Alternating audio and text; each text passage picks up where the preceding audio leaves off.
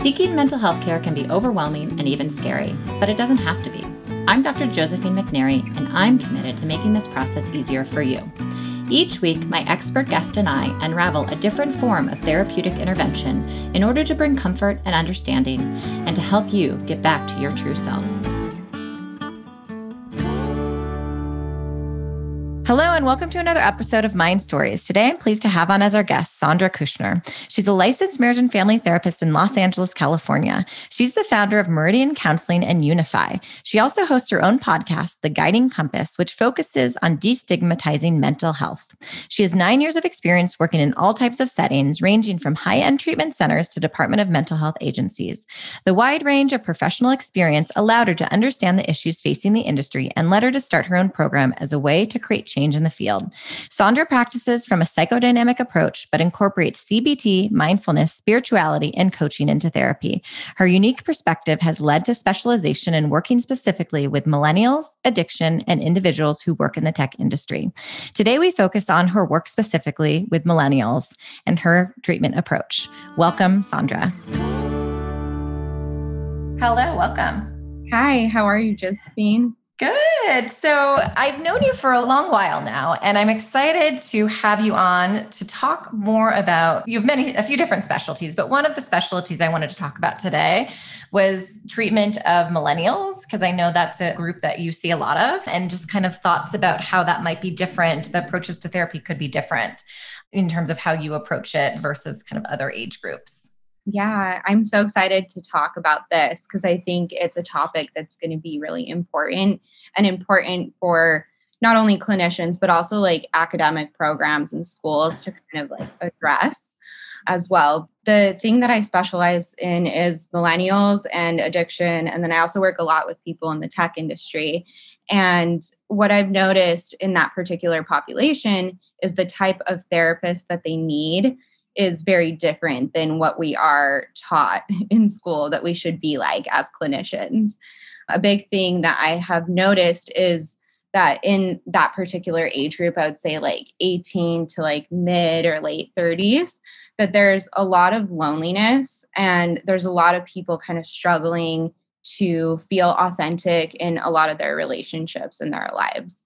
So many people come in and say like, I have a lot of friends around me, but I don't feel like I can really be myself or that I'm comfortable in my own skin around them and that I'm putting on this act or living in a way that doesn't align with my values. And when they're seeking out therapy, I noticed that there's like a higher turnover in that population when they get a therapist that's just reflecting and validating their feelings instead of like offering them more authentic feedback or giving them some sort of information that they can really use to make changes in their life.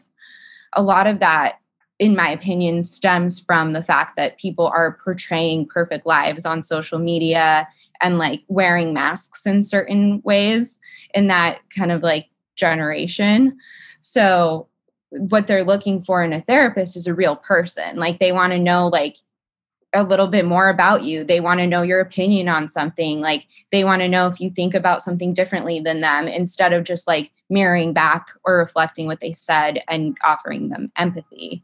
Mm-hmm. And it's been really interesting to kind of observe that. And then going back to school and like seeing what we're taught to act like and taught by our supervisors to do in session, like doesn't really hit home anymore with that age population.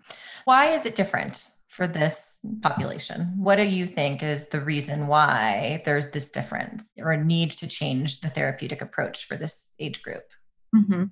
Well, I feel like there's a few reasons. The first reason I would say is the social media thing. And that's probably the biggest reason is that people are portraying with this kind of like image of who they want the world to see them as versus who they really are. And we're being bombarded with that all the time, seeing like the highlight reels of people's lives or like projections of what they want to be seen as versus who they really are, what's really actually going on in their life.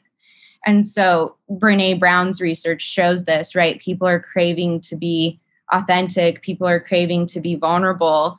But the world that we live in today doesn't really allow us to do that in a way that is safe.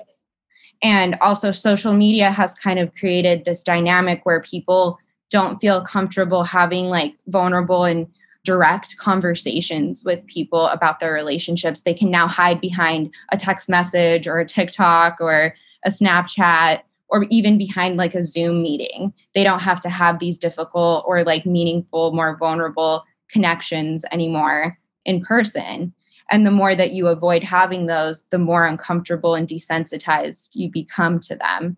And so to me, that's created this feeling of people like being lonely and disconnected, even if around them they have a lot of relationships. They're not always like having meaningful connections in those relationships. And maybe not knowing how to actually develop those meaningful interactions, or it's hard for them to really navigate relationships. And as a result, they just don't feel very deep, possibly. Exactly. And it's interesting because depending on the age of the client, like kids that grew up with social media always being there now, they don't even really know like the life that existed before technology and like these type of social networks and having relationships with people online became a thing. People who like grew up in the 90s and like 80s, they would experience this massive transition, right? Where they used to have like playful childhood interactions and like they weren't always on their phone and didn't have MySpace or Facebook or any of those things. And then around adolescence, like middle school, high school, like MSN Messenger and MySpace was introduced. And all of a sudden, it's almost like their childhood was abruptly changed from being like playful and like interactive and like mindful to running home and getting on MSN Messenger to talk to their friends instead of like getting their bike and riding it with their friends. Mm-hmm. So that generation actually experienced like a really big loss by losing. They know what it feels like to have these genuine interactions, but then all of a sudden there's this point where technology just kind of took over and took them away from that. Right. And there's actually research that shows that the most unhappy person in a group of 100 people back in the 90s is now your average level of happiness today. And that directly correlates to the rise of social media. That also correlates to increased reports of loneliness, which are directly tied to mental health issues as well. So it makes me think, I wonder, so you talk about this age group, 18 to late 30s. What about the younger people, right? So our children, adolescents who, I guess I wonder, what I'm asking is there hope? Because maybe there's a little bit more education about social media. How do you view that? So they don't know a world without it. And I've actually seen that the middle school, high school aged clients that I've interacted with and work with, they actually are more vulnerable and real on their social medias. So like if they're going through something, let's say they're being bullied at school or they're in a fight with their friend, like they will post that like on their social media or talk about it on Snapchat, but they won't talk about it with the friend directly. Versus I would say a little bit older, like 18 to like 30s, they more so project like this perfect image a little bit more. So it's a generational difference really in terms of how they interact with social media. Yeah, exactly. And so what I'm trying to say with that is that the younger kids seem to find like some fulfillment and connection to their friends. It's almost like they're getting those needs met through social media. And like they feel more connected to their friends in that space than they do maybe even in person, right? Like if you see a 13-year-old, they're often really like resistant to giving up their phone to their parents or putting it down because like that's how they're like interacting and having these relationships with their friends. I also think there's, I don't know how to explain it, but I think there's some sort of shift that happened where the younger generation is for some reason valuing being a little bit more transparent when they're going through issues, and they're just more open. Like they're more open to like being gay or being of color. And like, there's not as much kind of like stigma around those things or mental health anymore. And they're just, you know, generally more liberal. Versus a little bit older, there's just still kind of a divide there because those things weren't as talked about before. Interesting. So I'm curious to get into a little bit, so your approach to treatment with this age group. I know that's a very broad question, but you want to take a stab at it?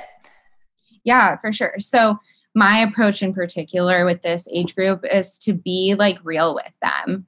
So I don't like use self-disclosure in a way to, I guess, like make it about me. But I think that a lot of people feel isolated and lonely in their experience right now. And so, like, as a therapist, to be like, I'm not perfect, I'm not this blank slate, like, I felt that way too. For a lot of people is really powerful, especially if they see you as someone that's like successful or in a power position as a clinician, right? They probably project a lot of like, well, you wouldn't understand me, because it seems like you have your life together from all these external things.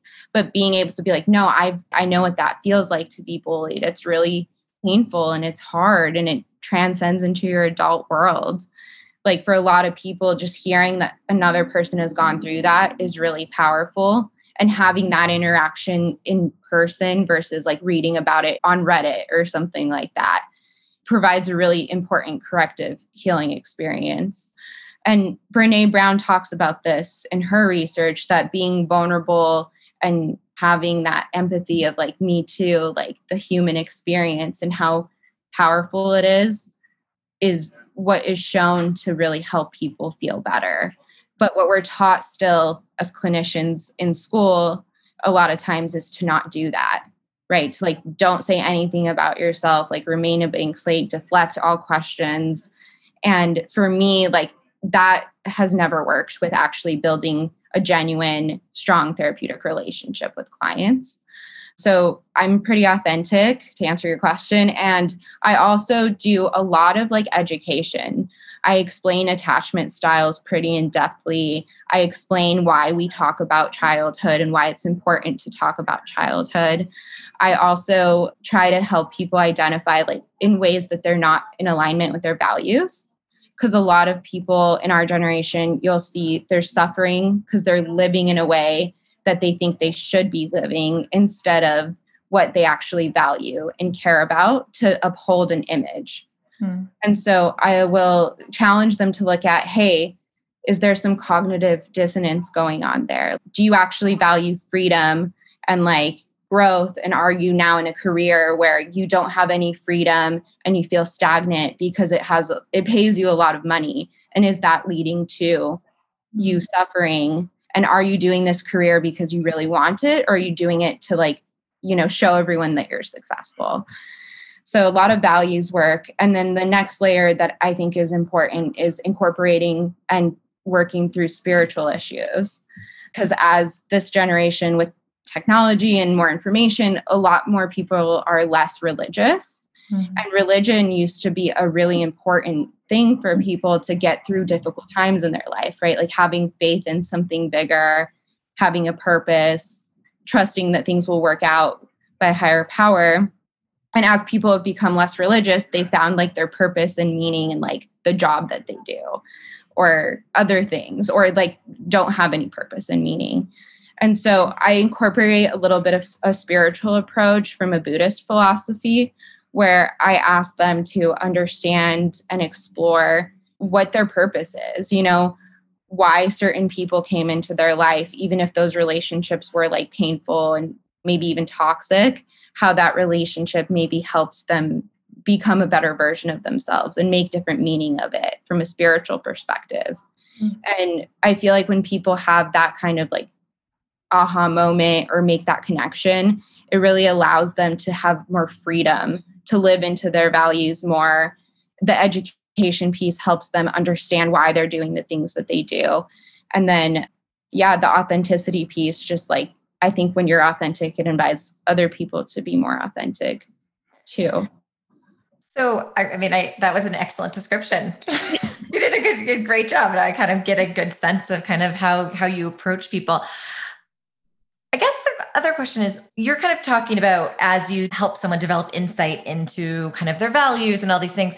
But I guess one question is, what are kind of the typical reasons why people go into therapy? They may not have that insight yet, but there's something else maybe that brought them into therapy. Or I guess, what are typical reasons that people first come into therapy stating as the reason why they're there?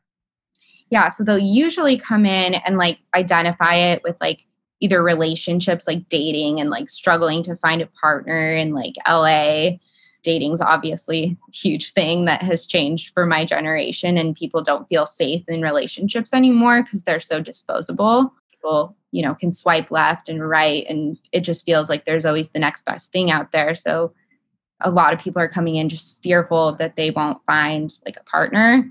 A lot of people come in for stress and burnout around work because people are now finding purpose in their jobs more than they are in like spirituality.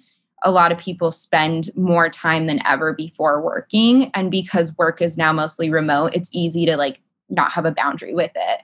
And so they don't even realize that they're working like 80-hour weeks and like not having fun and not doing their hobbies, and like they're just burned out and stressed out. So that's another big reason. And then community, like a lot of people just come in and they're like, I just feel super alone. Like I haven't found good friends. I haven't found my people, and I'm really struggling, and it makes me feel like there's something wrong with me. And then I go on social media and I see that everyone has all these friends and is having all these adventures and like they're great. And so it's hard not to feel that there's a problem with you. So a lot of social anxiety as well. I see. Interesting. And I think the case with most therapy, you come in for one reason, but you kind of uncover much deeper reasons, maybe why you were feeling that distress to begin with, and a bigger meaning behind that. Mm-hmm. So your goals, what are your stated goals, and what are your goals versus maybe the individual's goals for therapy? I'm assuming they're pretty similar. I mean, kind of just more self-understanding, more authenticity and meaning in relationships. I guess those are just kind of the things that you're hoping for with your clients. Yeah, I think, one of my companies is called Unify. And I think a big thing that we need to work towards as mental health professionals is helping our clients find authentic connections and helping more people connect in general. We are more disconnected than ever before, despite the fact that we have the ability to talk to someone in a second if we want to. And I feel like it's the only way you can really connect to your community or find the right people in your personal life is if you're functioning as the highest version of yourself first. And so my goal with clients is always to help direct them into figuring out who that is and what that version of themselves looks like, and to make changes, make big decisions that might be difficult that bring them more towards their highest self. Interesting. You want to tell us a little bit more about the group if the listener's interested in learning more about it? Yeah, for sure. So I started a group practice called Meridian Counseling. We are in network with most major insurance plans. We work a lot with people in like the tech industry, a lot of people in entertainment and millennials. We also see some teenagers. Occasionally we'll get older adults. But the reason I chose to take insurance is because that age group doesn't have enough money to pay $200-$300 for private practice therapist. And there just isn't enough providers that were able to take insurance and offer like a good quality service that actually like connected to that population. So for me, it was most important, rather than making a lot of money, like being able to take insurance has opened the door for so many more people to get the help that they need, and allows me to work with the population that I'm really passionate about and love to work with. So yeah, I started Meridian. We take insurance, and we are just trying to bring mental health to the masses. Like we're trying to hire as many clinicians as possible and give them a good experience so that they stay with us long term.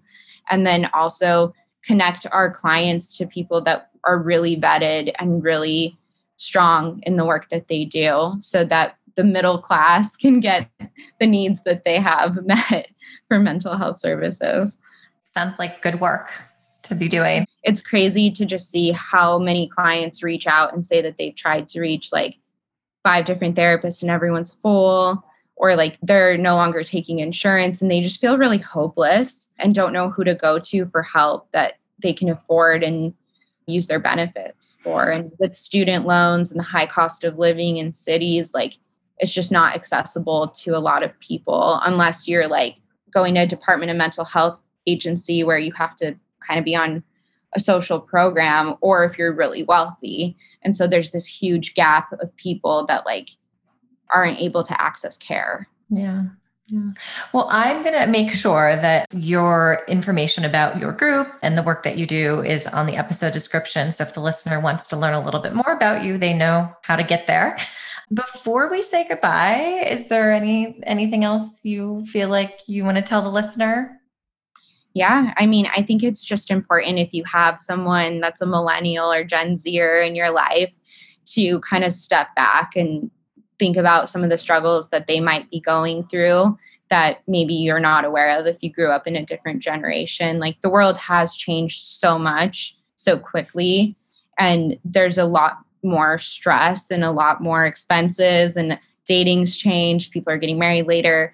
And so I think if you have someone in that kind of age range in your life and maybe you struggle understanding why they're doing something that they're doing, or like get frustrated with them, it's important maybe to just realize that there's probably lots of layers to what they're going through that are not just internal to them, but also external to the world that we're trying to exist in right now. And to just be mindful of that and have empathy and patience. I love those. Those are good parting words. Yeah, thank you. Well, thanks for joining us. I really appreciate your time. And I've always known you to do great clinical work. And I just was honored to be able to spend some time with you to learn even more about what you do. Thank you for having me on. I'm so honored that you asked me to be a guest. Yeah. All right. Well, take care. Yeah, take care. Bye.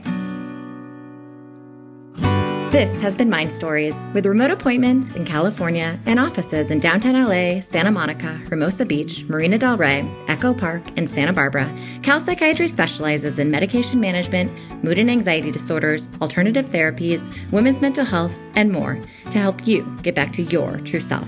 Visit us at calpsychiatry.com. Thanks for listening to Mind Stories, and don't forget to subscribe.